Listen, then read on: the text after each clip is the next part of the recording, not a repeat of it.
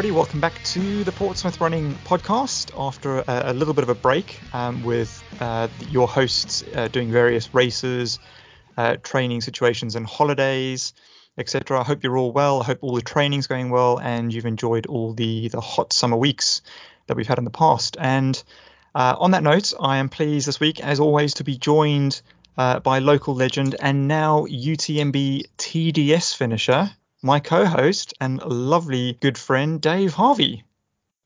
Hello. We're back. We haven't done this for ages, Dan. Do I always say that? It feels like there's a massive kind of gap between doing episodes at the moment. I think because both of us are leading chaotic lives.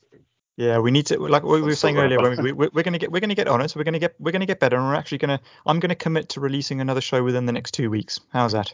Done. I should try and join you on that one. If I do my thing where you're like, shall we record at 5 o'clock today? And then I'm not there at 5. You should just record something anyway and put it out.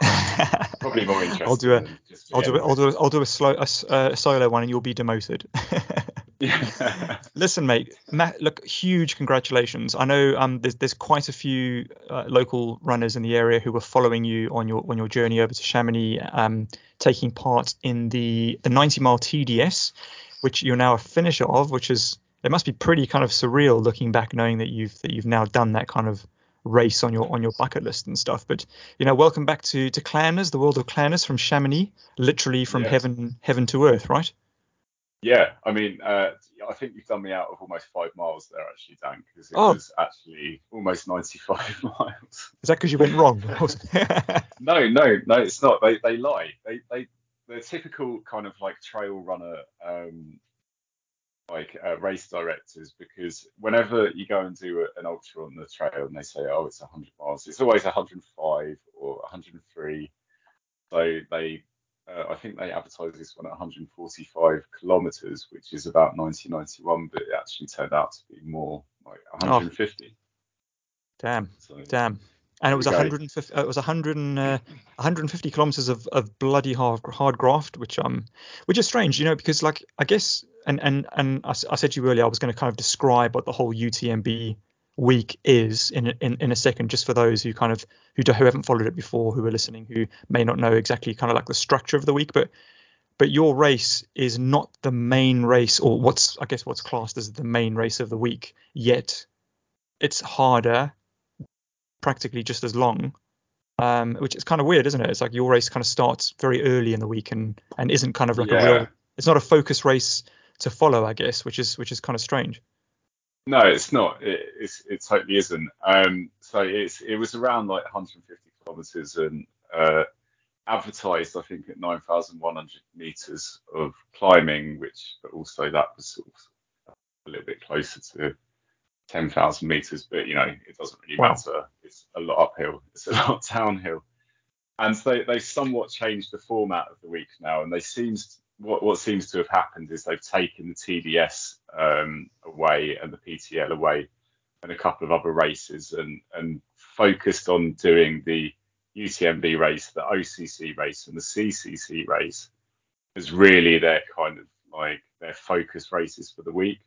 And they're the ones that they've kind of ring fenced. So you have to now do a UTMB event, a bi-UTMB event to get into those races.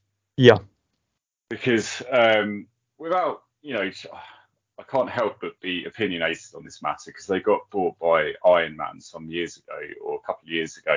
And in doing so, what they've done, rather than having UTMB points that you gain to then have enough points to go into the UTMB races, they've now bought up a load of races all around the world, made it exclusively UTMB, called it by UTMB, and they've basically bought all the money in-house. So you now cannot enter UTMB race, CCC race, or OCC race unless you now do one of their races. Absolute bastards. So they've made it really exclusive, and it pisses me right off. Yeah, it's really hard, isn't it? It's not like you can go and do like a Centurion race like you can do where you can get points to get into Western States or anything. It is literally just a real kind of like hand-picked selection of races around the world that you need to go and do. And yeah, I mean, there's It's only one in this country now that you can do to be able to get yourself a stone to go into the lottery, and that's the Ultra Trail Snowdonia over in Wales. yeah, And you have no other choice. If you want to do UTMB, you now have to do one of their races. You can't go and like do a collection of races and then, like what I did both the times that I've been over to do UTMB now, which is a few years back, I did the UTMB and this time the TDS. yeah, So I've never done a race because I want to do another race other than maybe Western States. But that, like, these things, these qualifiers are always a quirk to the race that you want to do. And now they've taken it away from that. So if you want to do their races, you have to do one of their other races. It just feels like, up yours, like they're basically building this brand, and I think it's probably going to end up impacting other races by having fewer numbers in it. Yeah, I think so. Maybe it'll be this year, Dave, that like people who do go off and do those qualifying races or the other by UTMB races, perhaps maybe it's going to be easier to get into like the races because there won't be as many people entering the lottery system. So maybe, yeah, maybe. I think you'll have a higher chance of getting in. Yeah. There are other races around the area over in Chamonix and like the Mont Blanc Massif though, and so it could be good for those ones because it'll be harder to get onto the UTMB races. So maybe Ultra Trail Monte Rosa, some of the tour races, they might gain some more people that want to come and do them, which will be good for them. But it just makes it a little bit sad, like But I am being negative about the kind of corporate I get that direction of them. However, the UTMB is amazing. The whole thing is amazing. It's incredible. What a place! Yeah. It's just like it is heaven on earth. That I just I still can't get over it. And I went there like 3 years ago now, and it's just I just can't wait to get back there and hopefully I'll make it next year, even if it's just to kind of watch stuff. But listen, you also, Dave, I've got to mention this. I almost feel like you've been blessed by like the hand of the running god, Jim Walmsley, because you were finishing your race and he came up behind you, didn't he, or twice or something, and he said something to you. Yeah. So on the easiest part of the course, which is between Les Houches, which is your final kind of aid station, and the finish in Chamonix, you basically come back into the valley that Chamonix is in, and Chamonix is this lovely, beautiful kind of town with very idyllic kind of Alp type cabins and chalets in the middle of a valley with Mont Blanc one side, and then the other side there's a place called Brevon, and it's really right in the middle of the mountains, incredibly high peaks around it, and you can't help but look up when you're there. There's some like jagged rocks, there's glaciers, there's beautiful sights, and it's it really is incredible. So you come back down into that valley.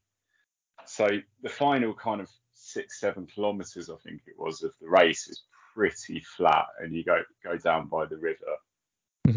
And this was Wednesday morning after the race starting on Monday, so I was pretty tired at the time, not running very fast, and this green streak started running towards me, and I was like, I noticed that running gait because Walmsley's got this incredibly bouncy like stride about him, hasn't he? He kind of bounce along.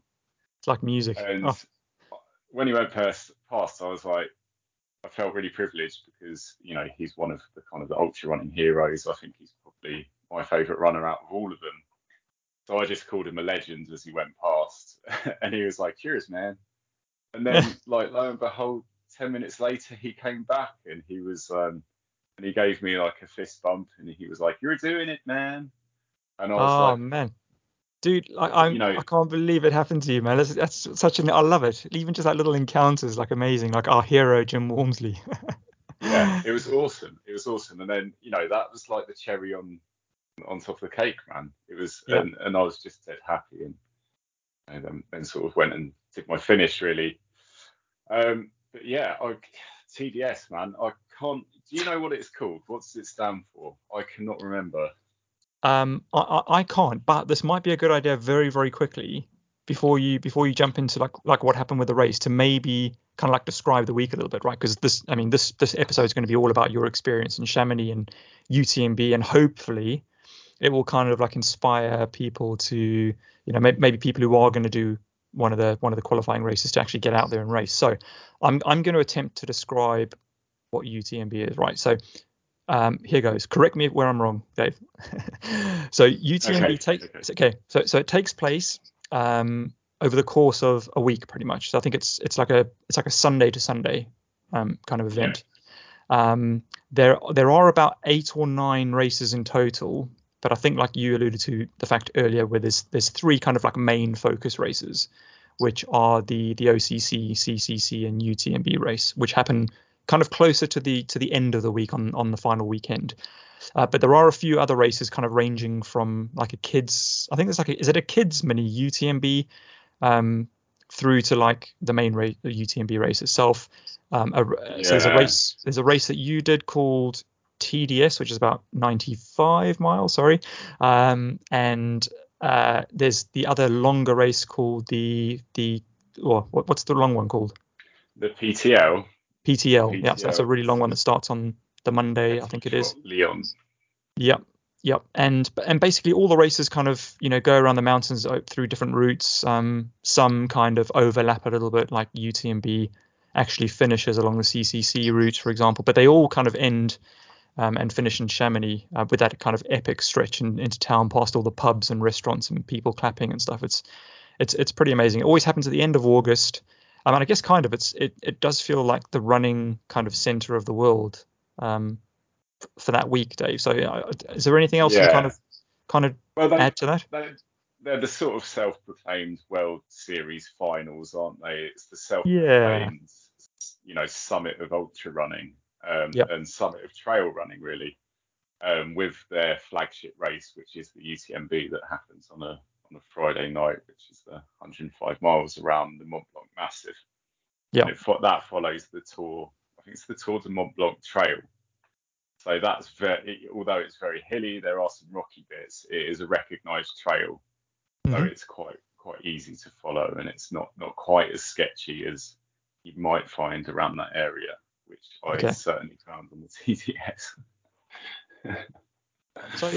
So Dave, when did you when did you travel up? And obviously you traveled with Heather, because Heather had entered the OCC 50k race, and you were traveling with Hetty as well. So you took your daughter Hetty along. Travel was all okay. You had a nice kind of cabin to stay. Yeah, travel was fantastic actually. We although it was one of the most sober travels that I've ever had. In the lead up to things like this, I tend to do some self-enforced sobriety just to try and make sure that I'm as fit as I can possibly be for it. Yeah, say that till after the race, yeah. Yeah, but like one of my anxieties was actually traveling with Hetty, because I thought, babies on planes should be a nightmare, but she wasn't. She was good as gold. Went from Heathrow, Swiss Air, straight into Geneva, and then you get the Alpi bus from, like a transfer bus from Geneva, which is like an hour's drive into Chamonix. And we stayed up in a part of Chamonix called La Praz, which was a couple of miles out. So it was about a sort of 20-minute walk into Chamonix, really, into where all the ice cream shops are. Okay. So it was lovely. I mean, from the apartment, you could look out and you could see the top of Mont Blanc, and you can see all of the mountains. Like there's no way that anyone is going to have a hunchback living around there, because you just constantly stare at the top of these mountains and look up, because it's amazing. It's just so grand. It takes your attention. And it's it makes you feel lucky. And like that was one of the things I found in the race, is that however crap things are, however bad you feel, you're lucky at that point in time to be there. And you must never forget that. Yeah, that feeling of like when you were just saying just now, just looking up at the mountains. I've said it before on the show, I think, you can't get over the fact that you feel so insignificant and tiny compared to what you're looking at. And even when you're looking at the mountains, you can't really even grasp the perspective of it, because I remember looking through some binoculars when I was there, and then realizing that, you know, some of the bits you look at you think are closer than they are, but they're actually, they're ginormous, but they are so goddamn far away as well, which makes it even more epic. So yeah, you can't help but every kind of hour just look up at UTMB or Mont Blanc and just really, it's just epic. It takes your breath away. It is, and there was an element, you know, and that's why it's worth doing it. That's why it's worth going all through the training.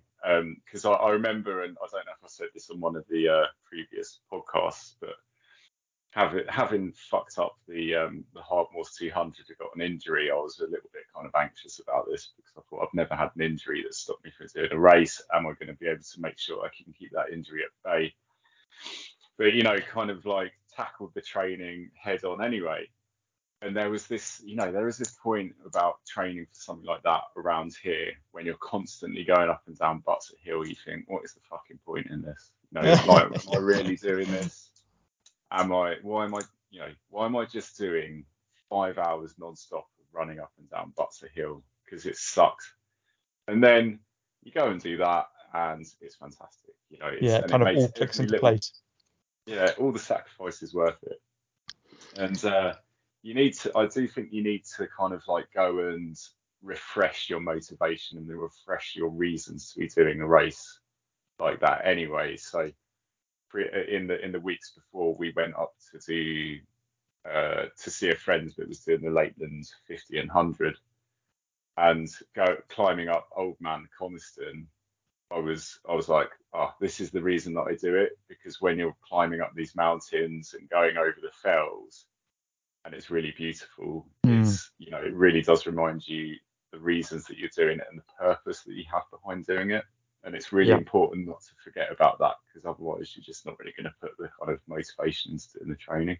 Yeah, there's always that payoff, isn't there? Whether it's, you know, and even if you're not going off to somewhere like Chamonix or the Lake District or Wales to see these great views, even just like, you know, if you're doing a local race in your city or running along the pavement, like the payoffs at the end, you know, when you cross that line, you meet up with your friends, have some group hugs and tears or whatever it is, charity, whatever you're raising for, like that's the payoff. That's when everything kind of clicks and you think, okay, cool, that's good. It's like the conclusion. It's the punchline of a joke. It's the conclusion at the end of a book. It binds it all together. Yeah, it does. Yeah. It does. And I remember earlier this year, because where I work from home, I've got like my windowless seclusion room, I call it. Sensory deprivation. Yeah. And I thought, how am I going to remind myself to train for this? So literally on a bit of paper, I just did a jiggly line that's sort of like literally a one-line mountain. And wrote Mont Blanc under it and put it on the wall, just to kind of like remind myself that there's a reason for doing stuff. I need to kind of go out and do the training. You need to draw, like you need to get like a Bob Ross drawing on the go and see if you can get like a painting done of your view from the cabin. Absolutely. So listen, your race, right? I'm super keen to kind of hear how the race like unfolded for you, who you started with, because I know there was a group that went up from Portsmouth. In fact, you were part of a team called Super Sexy Ginger Daves, which was awesome, which was great to see every time we kind of looked at the app and stuff. But honestly, like from my point of view, I know I've told you this already, but I followed the races all week, and it was just fucking like excitement end to end. Like watching you guys. There was a couple of people I was following who I don't know, like James Anderson, who, you know, I'm sure you can mention in a bit, did amazingly well. Obviously Dave Poole, who we've had on the show as well, he was part of the Super Sexy Ginger Daves team. So yeah, so take us through kind of like, you know, how it all kind of unfolded, I guess. Like I don't know if you want to chunk it up into 25-mile sections or something, but go for it. Yeah, can't wait. Yeah, I'll try my best. So I guess like I'm on the website at the moment, so what I'll do is I'll try and read out what the TDS is. Okay, cool. That sounds good. According to the UTMB website, and then I'll compare this to what my experience was, which was probably slightly kind of more painful than it will be to read out this. So, so it says beautiful, technical, wild, demanding. There are not enough adjectives to describe the TDS. The acronym for Sur la trace des Ducs de Savoie, following the footprints of the Dukes of Savoie. The TDS links the Aosta Valley to the Savoie, allowing runners to discover the villages of the Tour du Mont Blanc and the mountains that surround them. To cross this unique playground is to walk where history and mountains, the technical terrain, and the kindness of its inhabitants blend together. In addition to its traditional departure from Courmayeur, the new edition of the TDS takes runners to explore the Beaufortain region. This incredible route winds through the most amazing places of the massif, such as Pas du Trait, with its breathtaking view of the Pierre Armenta, and Grand Mont, two mythical places for ski mountaineering. Not to mention Hortelice, with its typical hamlets and its breathtaking view of Mont Blanc. This new TDS is waiting for you to take on the challenge. So, very, very easy to read, very, very descriptive, makes you want to go, God, that sounds epic.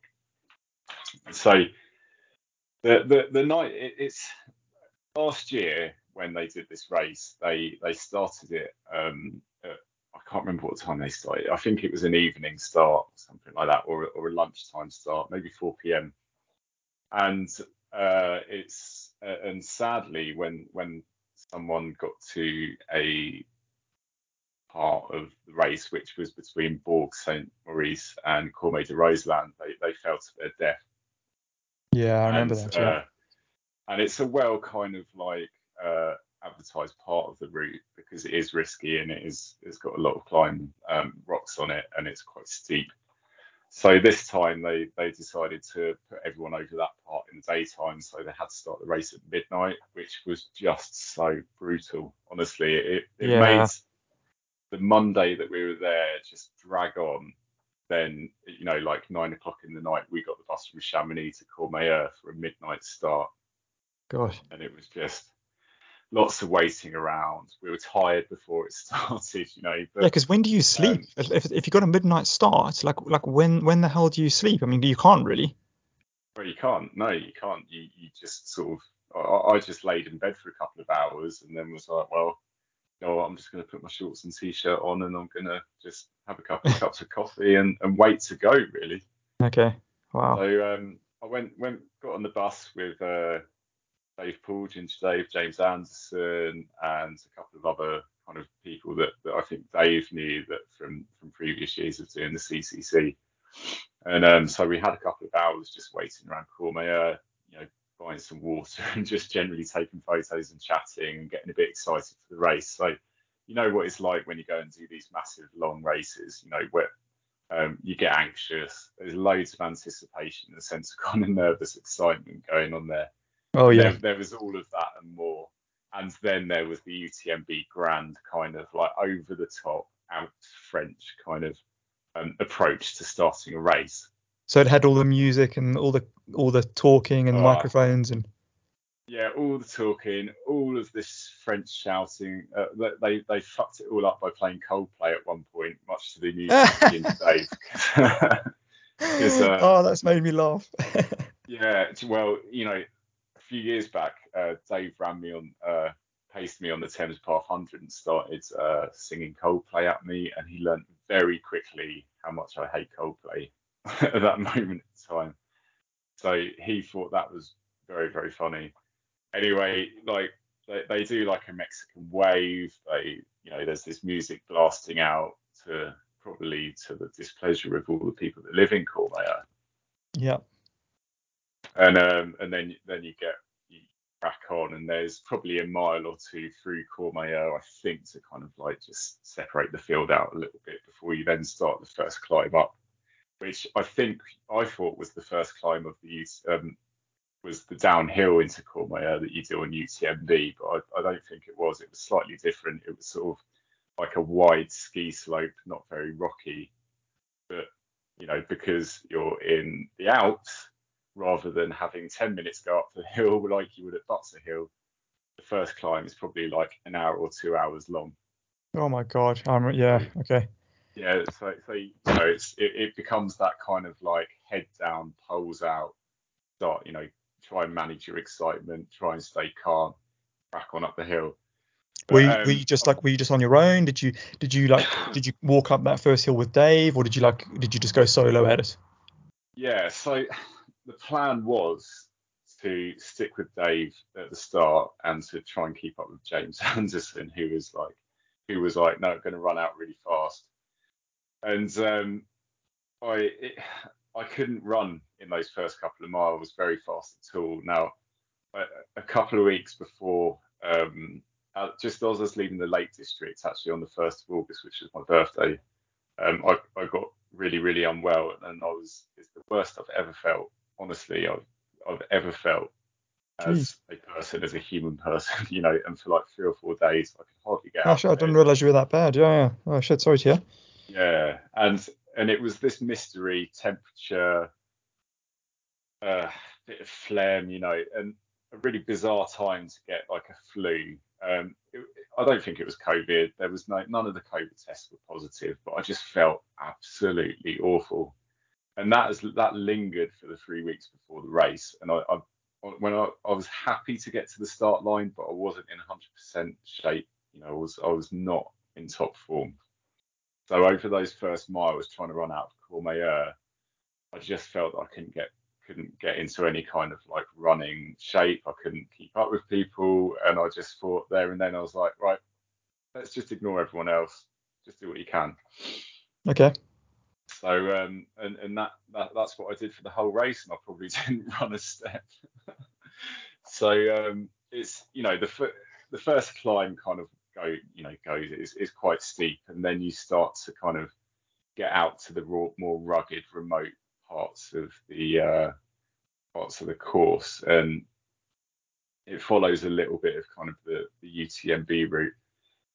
So there are pathways, Dave. There are like actual like flat gravel paths that you would maybe be able to compare to like the South Downs Way or something. Yeah, I mean it's not that buff like the South Downs Way, but at best it gets a bit rocky.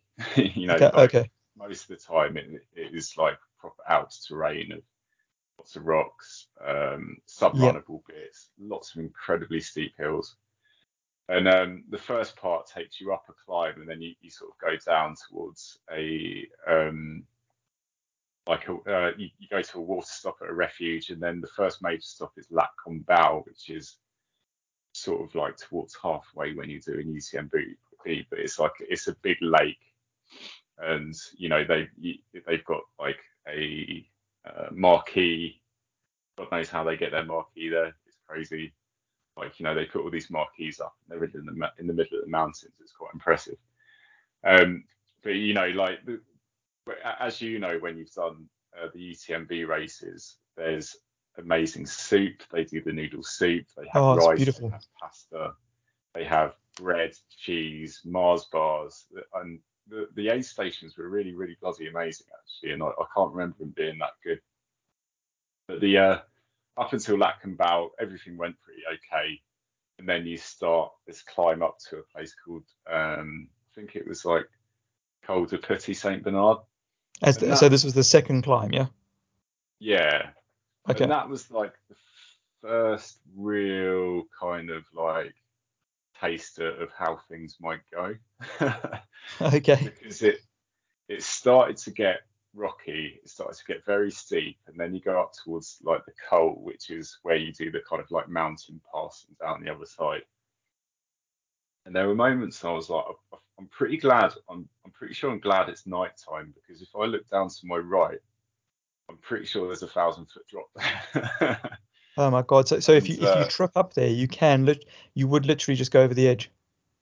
Yeah, there were moments where you could definitely become you could definitely die kind of if you tripped up and fell down. So it just reminded me that I just need to be super careful and to really kind of stay calm. Now, did the Col de Petit Saint Bernard bit, and those first 30 miles were really okay. Apart from like 16 miles in, when we were coming down the other side of Col de Petit Saint Bernard, I went over on my ankle, and that was like, because it was quite kind of like okay trails. Yeah. So, and I always find when you're not concentrating, that's when you go over your ankle. If that was rocky, I would have been super aware of where I was putting my feet. But True. because Yeah. it was True. easily runnable, and there was this long downhill, maybe of sort of like 5 to 10 miles. I just wasn't concentrating. So Listen, before you go on, what out of interest, talking about your ankle rolling and stuff, what shoes were you in? I was wearing Salomon Sense Ride, which Okay. I've worn for years. Like they just seem to be that kind of like workhorse that you can use for everything. Okay. Cool. Yeah, so they're comfy, work really well, and I think I did UTMB in them, so they're definitely kind of rugged enough to be able to help you through that kind of Okay. So terrain. yeah. So about 30 miles in, so you're going well. You're kind of moving steady at your own pace, feeling okay. You've gone through that mountain pass. At this point, did you know on your phone? Had you checked or been told like how far Dave was from you, how far James Anderson was? Did you know what was going on? For none of the race, I did at any point. Not I've never done that when I've done one of these races because I just don't care. Okay. Like I know that I'm not going to be competitive when I go into one of these races, so I tend to be like a Japanese tourist and get my phone out all the time and constantly take photos of things. Well, I'm saying that. And so I enjoy it. I enjoy the moment of being in the mountains. I'm not going to race the guy in front of me or hold the guy behind me back. I don't care where I am. I'm not doing it because I want the time. I'm not doing it because I want to do well. I'm doing it because I want to have a really, really beautiful time in the mountains. I love that. I was given a time to aim for of 28 hours, and that was like my kind of goal time. But there was no point where I thought I need to kind of speed up because I'm not going to make that. It was just like an aim in the back of my mind. So I'm not going to break myself or risk my race to chase a time when I'm going to have an amazing day out.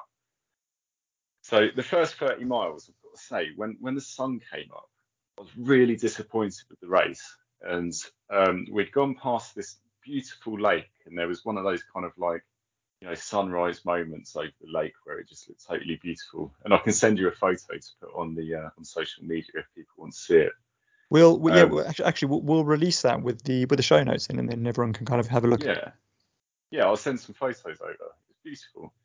And there was like, one of those spiritual moments where you feel lucky and you think this is absolutely fantastic. And then there was one of the steepest hills I've ever seen in my life. It was only very short. It was just like, a little bit like Lulworth, that kind of thing. Okay. Up to an aid station, got some food, and then there was a long kind of, I think it was about 10 kilometers, maybe a little bit more, down to Bourg Saint Maurice, which was like the kind of real first big checkpoint to about a third of the way into race, where you can kind of think, how am I doing? And that was about 8 hours that I got to Bourg Saint Maurice. But I was really disappointed actually, because after this lake, there was this downhill, and there were power lines. It didn't feel rugged. It felt like that I'd been lied to about the race, because part of its appeal was that you were going to be out in the middle of nowhere, that you weren't going to be surrounded by anyone, and that it was going to feel remote. And there we are with power lines, towns in the distance, a road next to you. And I felt totally cheated, and it just put me on a real downer for like that whole downhill into Bourg Saint Maurice. Okay. But that was really the only bit that did feel kind of like that you were near civilization. Now, there's the bit between Bourg Saint Maurice and Cormet de Roseland that, honestly, I can't tell you how much it takes the piss, or took the piss. Because you climb up, and I think there's probably something like a 5,000 or 6,000 foot climb, maybe more than that. I think it's over 2,000 meters that you do. So it's close to 7,000. Can we kind of put that into comparison against Butser Hill for those listening who know Butser? How many reps of Butser would just that climb be equivalent to? Probably 15 to 20. Okay, so that's just one climb between two aid stations, 15 to 20 buses. So yeah. Imagine that, guys. Maybe more than that. I don't know. I'm not good at that kind of like comparison. But the Bourg Saint Maurice, you do this climb it goes on forever up to a place called Fort de la Platte. And by this point, the sun was out. It was really, really hot.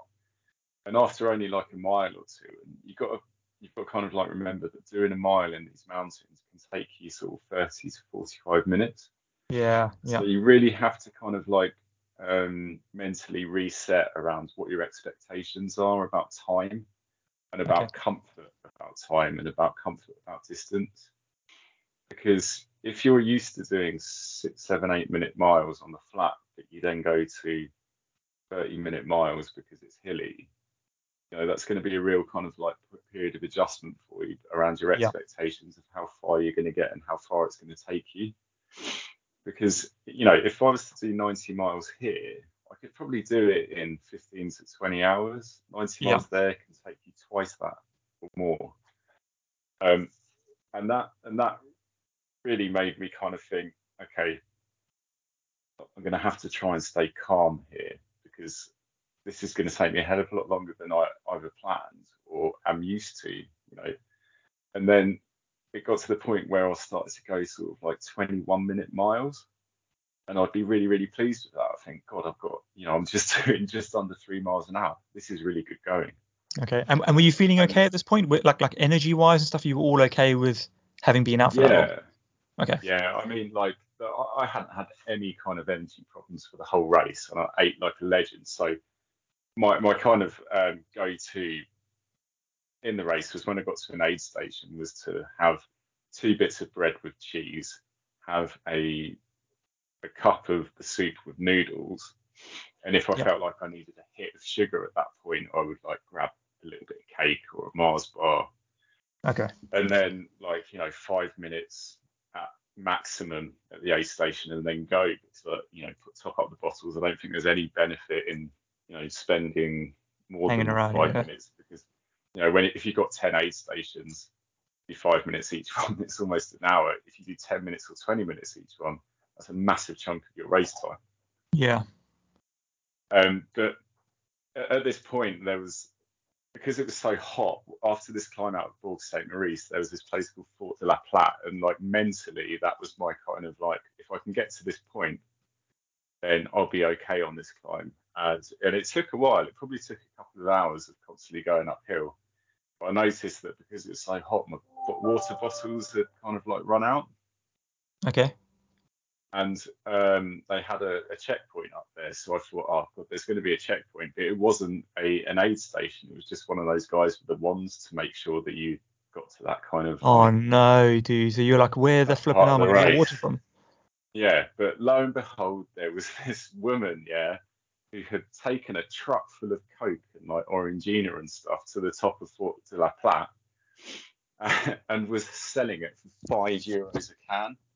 Blimey. I know. I didn't give a shit though. I was like, can I have 2 cans of that, please? And like paid with my phone, and she had a card machine as well. I was like, this woman is amazing. She was just at the right spot there.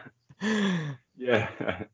And then after that bit, I remember this is going to get a little bit deep, but after that point of Fort de la Platte, it does kind of like settle down a little bit, and you have like these ups and downs, and there's some rugged kind of running to be done, and some lakes and that, and you slowly climb after that up towards this point, which is where there's like a really dangerous bit. But I had my Coke, and I found like a castle trough to fill up my bottles in, so I was much happier about getting to the next like aid station, because like the way the TDS is set up, you can quite often be 5 to 6 hours between aid stations. So there's that element of kind of having to look after yourself and preserve some energy, preserve some food, make sure that you've got enough of what you need.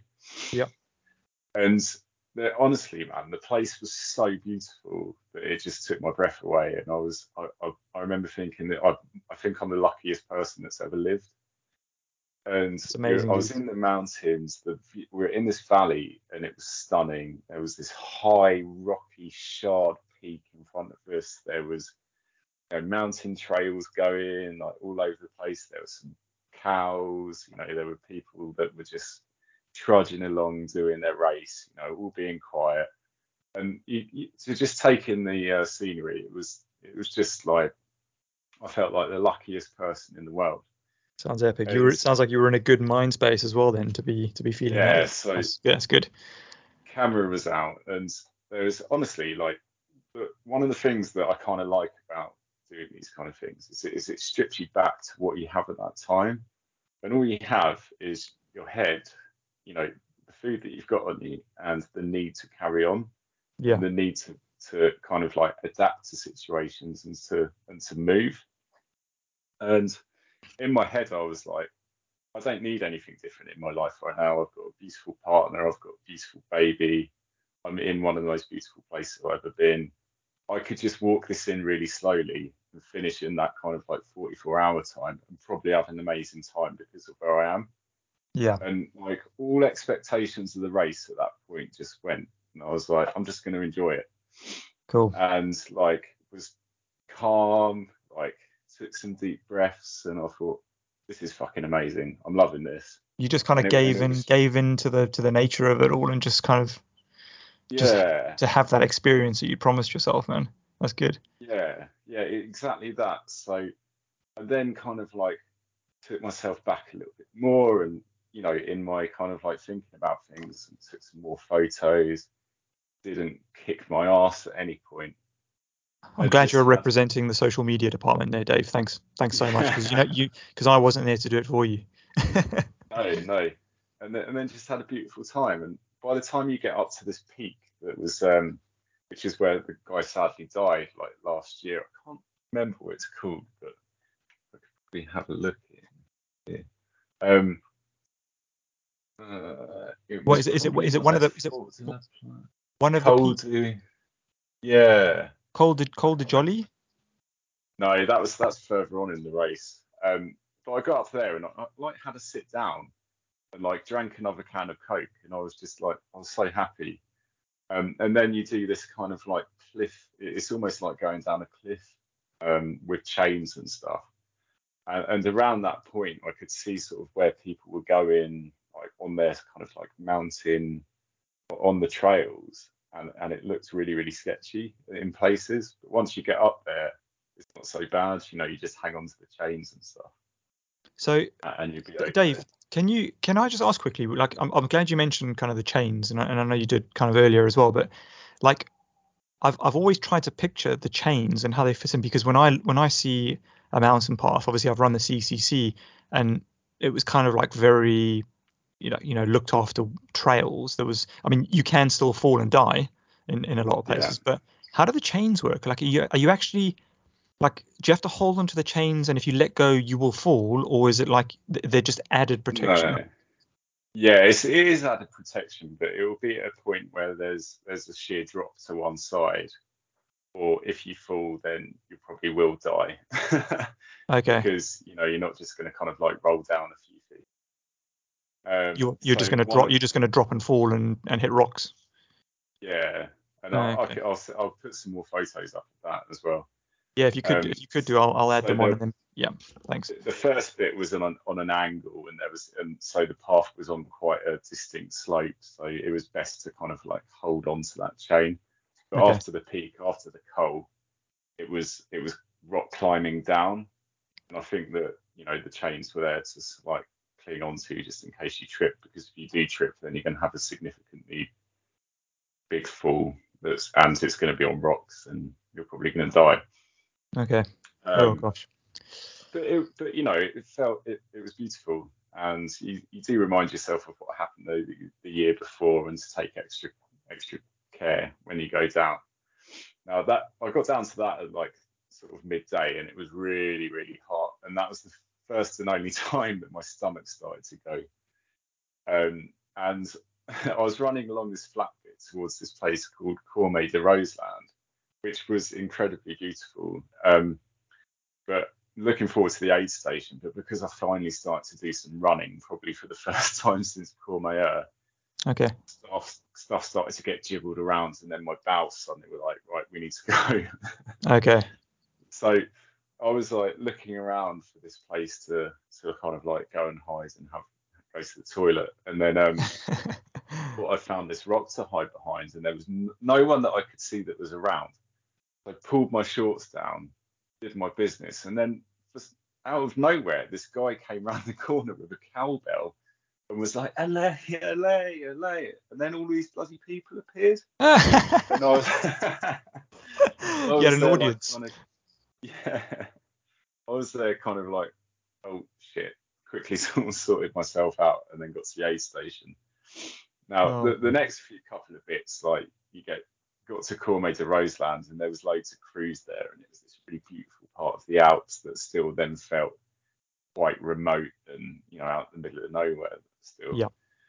That bit between Cormet de Roseland and a place called Gittaz was really, really beautiful. And there was some kind of like these cliff type moments where you kind of skirt your way around the mountain. And that was just like another one of those beautiful moments to savor, which, is the story of the race, really. You just sort of look around you, appreciate where you are, Mm-hmm. and really enjoy yourself. So, but after that, you come down to this place called Beaufort, which had a long downhill, and that's where it was the first point of the race where I actually thought this is getting really difficult now, because the uphills were fine, but the downhills started to kind of neg me out a little bit because I don't have any speed on the downhills. Okay. Can't really. So you're at about mile 50 to 60 here, yeah? About mile 50. Yeah, so about 50 miles in, you're met with a non-stop 6,500 feet downhill bit. Okay. Which is pretty much non-stop, and that was tough, man. That was like really, really, really hard because it was rocky. I didn't have any confidence on the downhills, and I was just getting passed by loads of people, and it just made the whole thing really kind of difficult and painful and not enjoyable at all.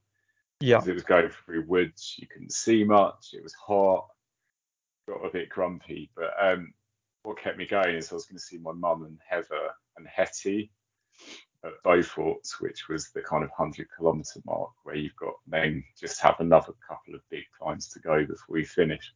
Cool. Okay. And, which must have been a massive relief. Yeah, but it took ages to get down this hill, and I'm talking like hours to get down. And it was just super neggy. My quads hurt. I didn't think I'd be able to run after it because my quads were in such a crap shape. But I got down to Beaufort eventually, and there was no Hetty there because she wasn't allowed on the bus. But it was amazing to see like Heather and my mum. Yeah. So I had a couple of kind of like hugs and almost some tears. And I was thinking, kind of wanting to stop, but has absolutely no excuse to stop at all, and neither would I have stopped either. Yeah. So I do want to ask as well. I have noticed that there's a lot of supporters, like especially like international supporters and stuff that end up kind of at these aid stations. Obviously seeing family and friends and crews that help out as well. But like at the same time, when I ran CCC and I saw all this going on, I was like, we're in the middle of the mountain somewhere. How do people get there? How did Heather and your mum like get to these aid stations? Is there like a service that's offered as part of the race? Yeah, so you have to pay for it, but there's the UTMB bus service. So for the TDS races and all the others, they do put on a pretty regular bus service. Got it. So it costs you about £30 or £40, but what you get with that is for the whole week you can go to anywhere on that UTMB route. So if you're following people in the TDS, you can follow them around the TDS route to Clapham Inn and stuff. And then for the rest of the week, if you want to go to Courmayeur, if you want to go somewhere else, just jump on the UTMB bus. So it's really worth doing. Oh, nice. Okay, that's cool. That's cleared that up in my mind because I was never sure like whether people just had to work out what the local transport system was and then work out how to get there. But also, there's no border crossing around there, is there, to jump from country to country? No, I think there isn't at all. No, I think this was still in France, or we're back in France by this point. Anyway, so I think by this point as well, Dave, worth noting when you I think when you get to Beaufort, like from what I can remember on the map, like I think that's one of the furthest points away from Mont Blanc. So you're quite a way away from like the view of the mountain from there. So I guess from now you start to make your way like almost like in a straight line almost to Chamonix, don't you? That's right. Yeah, Yeah, you do. So when I got to Beaufort, I wasn't feeling that great, but I did my thing of like having some pasta, and I actually saw the other half of Super Sexy Ginger Dave's, and I think he was feeling it as well at that point. So So what time was this? What time did you meet back up with Dave? Because he had obviously been running ahead of you, and we could see like those gaps opening earlier on and then kind of closing towards that time. I reckon that must have been about 6, 7 o'clock in the evening that I got down to Beaufort. So I'd been on my feet for probably 18 hours ish, Okay. maybe a little bit more. And then, yeah, so I saw Dave and we were both feeling a little bit. So we both had a lie down just to recharge. Because as a rule, I'll only ever kind of like for this kind of race, I'll just lay down for 10 minutes. And I find that that's enough time to kind of almost feel like a whole night's sleep.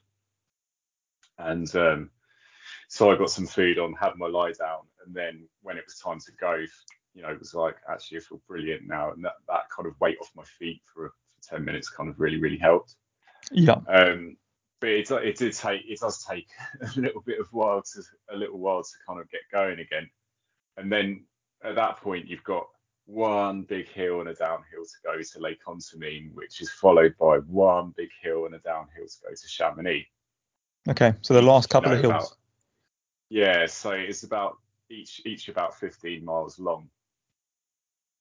So Dave and I were doing that and kind of like helping each other up the hill. There was definitely that kind of like codependency thing going on where he would be in front for an hour, and then I would go in front for an hour, and just kind of like dragging each other up the hill.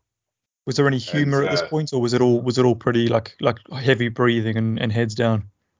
No, yeah, there's a little bit of that. We tried to keep the humour going for as long as we possibly could, but there was still a lot of kind of like, head down, keeping quiet, cracking on. Okay. As we got up towards Col de Joly.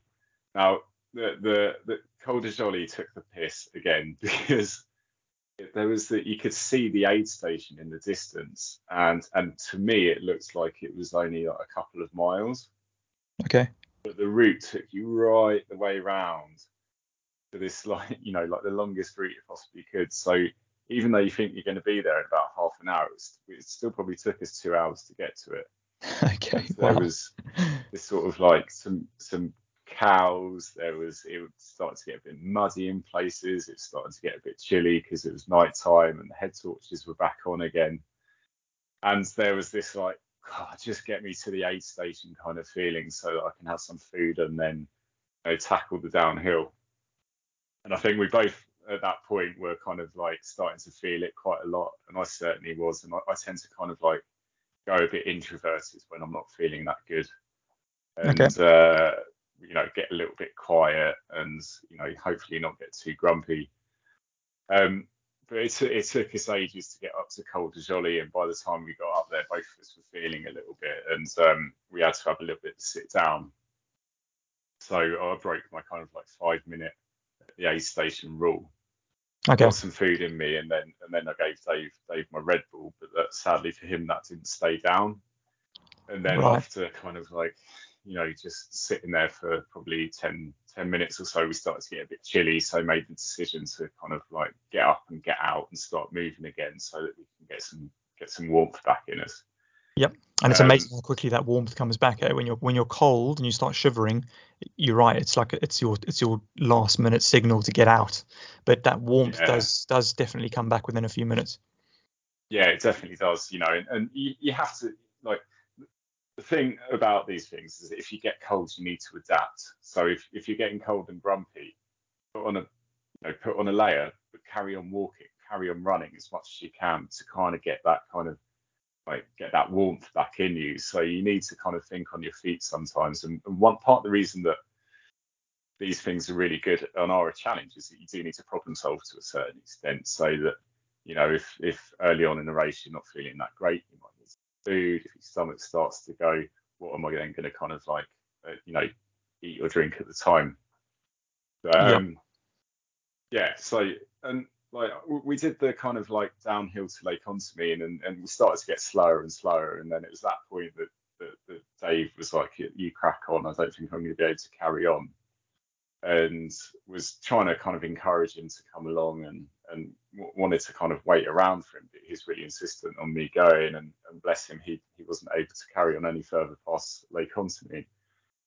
And then, like, I did a couple of minutes at Lake Contamine and then just cracked on. And now I can't really like describe to you just how much the next bit takes the piss.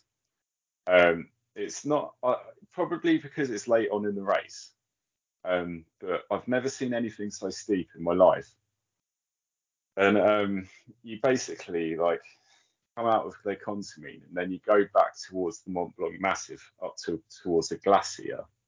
Yeah. To this Col de Tricot or Col de Tricot. Right.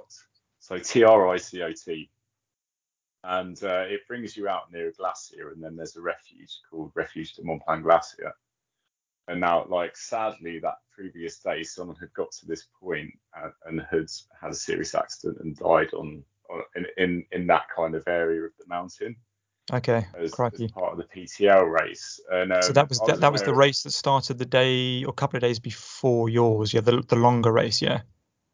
Yeah. So that race is 300 kilometers done as a team race, and that takes you about a week, I think.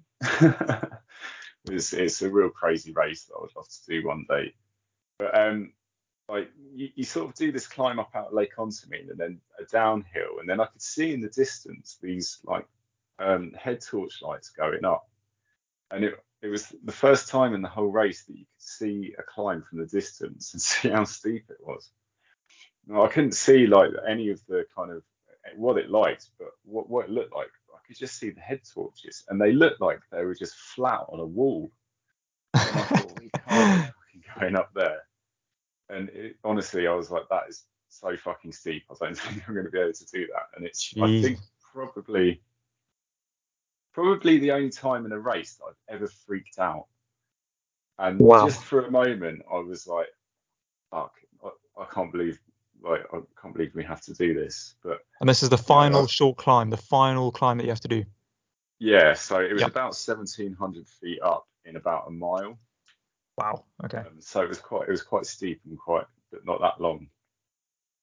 But you either kind of crumble or you just take it on. And in the end, I was like, right, I'm up for this challenge. So trudged up that incredibly slowly, climbing up over the rocks, and they had this kind of like switchback going up right to the top to the Col. Lo and behold, when you get up there, you think that wasn't as bad as I thought it was going to be, and there was this like lovely smiley man up there to check you in and to send you on the way back down towards Les Houches and then towards the finish in Chamonix. So the last downhill just kind of took ages, and I got passed by a lot of people. There were some more chains, more rocks, but it's fantastic. You're coming near to the end, and did that last bit and got into Chamonix at about kind of 9 o'clock the next morning. So it was wonderful. Got a cuddle from Hetty, saw Heather, saw my mum, some friends, and it was just like excellent stuff. And then did you? And sadly, Dave, the half of Sexy Ginger Dave's team, he didn't carry on out of that aid station. No, so I think he called it a day at Lake Contamine, which is still a banging effort on the course. Huge. And James Anderson, I think, was about 4 or 5 hours ahead of me, and I think he did 28.5, which is hats off to him, man. He's an incredible runner. Good on him. That's amazing. Yeah, he did really well. He was like quite high up in the British men's finishers, wasn't he? Excellent. Yeah, good man. Yeah. So I loved his pre-race photo that you guys kind of shared with me. Was him sat on the start line with a cigarette. Yeah. What a way! A bit of carb loading it. Yeah, exactly. Dude, honestly, like that experience, the way you've kind of just described it with all the places and the beauty and the lakes and like the cow. I remember the cows and cowbells in that kind of area. It sounds just like spectacular. Do you think, like, as an experience, it was everything that you thought it was going to be, or was it more or less? Yeah, it was harder than I thought it was going to be. because Okay. in hindsight, I do think it is harder than UTMB. It's probably 10 minutes short. It's 10 minutes, 10 miles shorter. Hmm. But what it does give you is a similar amount of elevation over rugged terrain and in some sketchy remote parts of the Alps, Okay. which you don't necessarily get on UTMB because it's more buff trails. Okay. Um, it's it's pretty brutal. But it's beautiful, and it's one of those things that you've got to remember that you're incredibly lucky to be fit enough to take it on. And I say to people that I might go out for a beer with, I would thoroughly recommend giving it a go. And they might Mhm. not be able to run 1 or 2 or 3 miles at the time, or they might only be able to do 5 or 10K. But with a little bit of kind of like, purpose and hard work, you can easily get to yourself to that point where you're able to at least finish Yeah, something like this. And what it absolutely. gives you is it takes you to places that you will never ever experience unless you do it. I would never go to these places. Yeah. Some people might go hiking there, or they might go on holiday and just go, drive a car up to visit certain areas. But for me, it takes me to somewhere that I'll never go. I'd never previously have thought of going. And that's why it is amazing, because you see Yeah, these absolutely. sites that not many people go and see, and you get to experience these kind of crazy, weird trails in remote It's parts of the amazing. world.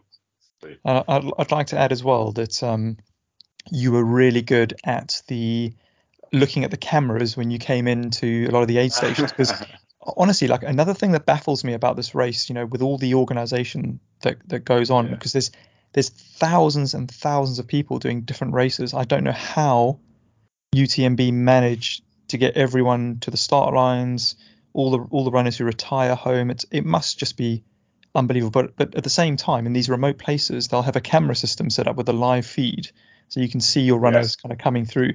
And you were really good at like looking at the camera, giving a little wave or a dance, or pulling a gun signal to your head like I'm tired. And so I did Yeah, catch all of those during the week as well. I was like, oh yeah, Dave knows we're watching. He knows we're watching. you've got to perform for the camera, haven't you? Absolutely, dude. You're also in the world's biggest poser group, yeah. Yeah, exactly. Nice, Yeah, nice, and it's mega. But as a week's holiday, it was one of the most unrestful holidays I've ever had in my life. Starting the week off with a 95-mile run, yeah, and then the day after we had to follow Heather around our OCC route, which sounded incredibly hard as well. And I think she did it amazingly. And in all honesty, seeing her do that was better than any ultra finish that I could have done personally, because you could yeah. Do you know? see how I'll much she sec. enjoyed it and Yeah, stuff. I'll second that, Dave, because like I followed Heather in her race, and I kind of know that this is like her kind of comeback race, I guess, which is like what an epic comeback race to come to something as hard as the OCC after having Hetty and after kind of getting back into training routines and being a mom Yeah, and having work to do and all that kind of stuff. It's just like it's incredible, really. And following her through the race was exciting because we know that at some points she was chasing the cutoffs, um, yeah, and I was kind of watching where she was, because it's really cool when you follow along with the races on the website. It's really detailed, and you can mm, see where they show you in sections between the eight sections where the majority of the people are. So I yeah, think I think Heather was kind of running probably slightly behind where the bulk of the people were, and I know you'd yeah, said, look, it's getting tight with the cutoffs, and I was like, it was super exciting. But Heather, what a warrior! yeah, Absolutely, kind yeah, of like pulled absolutely. through, got through all of her low moments. Said it was the hardest thing she's ever done, and she's never doing it again. Yeah. Yeah, absolutely. Yeah, I mean, we saw it at 2 points, which was in Trion and in Argentière, Yeah. just as she's coming. So Trion, she looked like she hadn't realised what she'd let herself in for, and she was kind of like a rabbit in headlights. Bless. Oh, bless. And the good thing about Heather is she's fucking good at eating. Like I've always told her that like all of these things are just an eating competition as opposed to a running competition. Like the people that Okay. eat the most are the people that finish quickest, and quick and finish like well. Yeah. She's always been like stuff in her face, and bless her, when she got into Trient, she had some cheese, she had some bread. She said how hard it was, and then that bit between Trient and Argentière, she, like, it really kind of upset her. She didn't realise how rugged it was going to get, and like rock climbing with chains and stuff like that made her realise kind of how precious life is really, because she's got a little baby, and didn't want to kind of like hurt herself. So I think she found it incredibly kind of difficult to do that bit, and she got really angry. So when she was down at Argentière, it must have taken her. It took her hours to do that kind of bit between Trient and Argentière. Massive uphill and then a downhill. She was 20 minutes inside the cutoff, and I was getting a bit anxious, and then she was upset. And we pulled through. She pulled through and like smashed to the next hill up to Flégère, and was like half an hour quicker than they had a fixed time on. And so we got back to Chamonix, and we were like, Heather's already up Flégère, and then there's just like one downhill down into Chamonix, and seeing her finish, the smile on her face and like the jubilation was just awesome. Brilliant. But we were all nervous wrecks. I bet.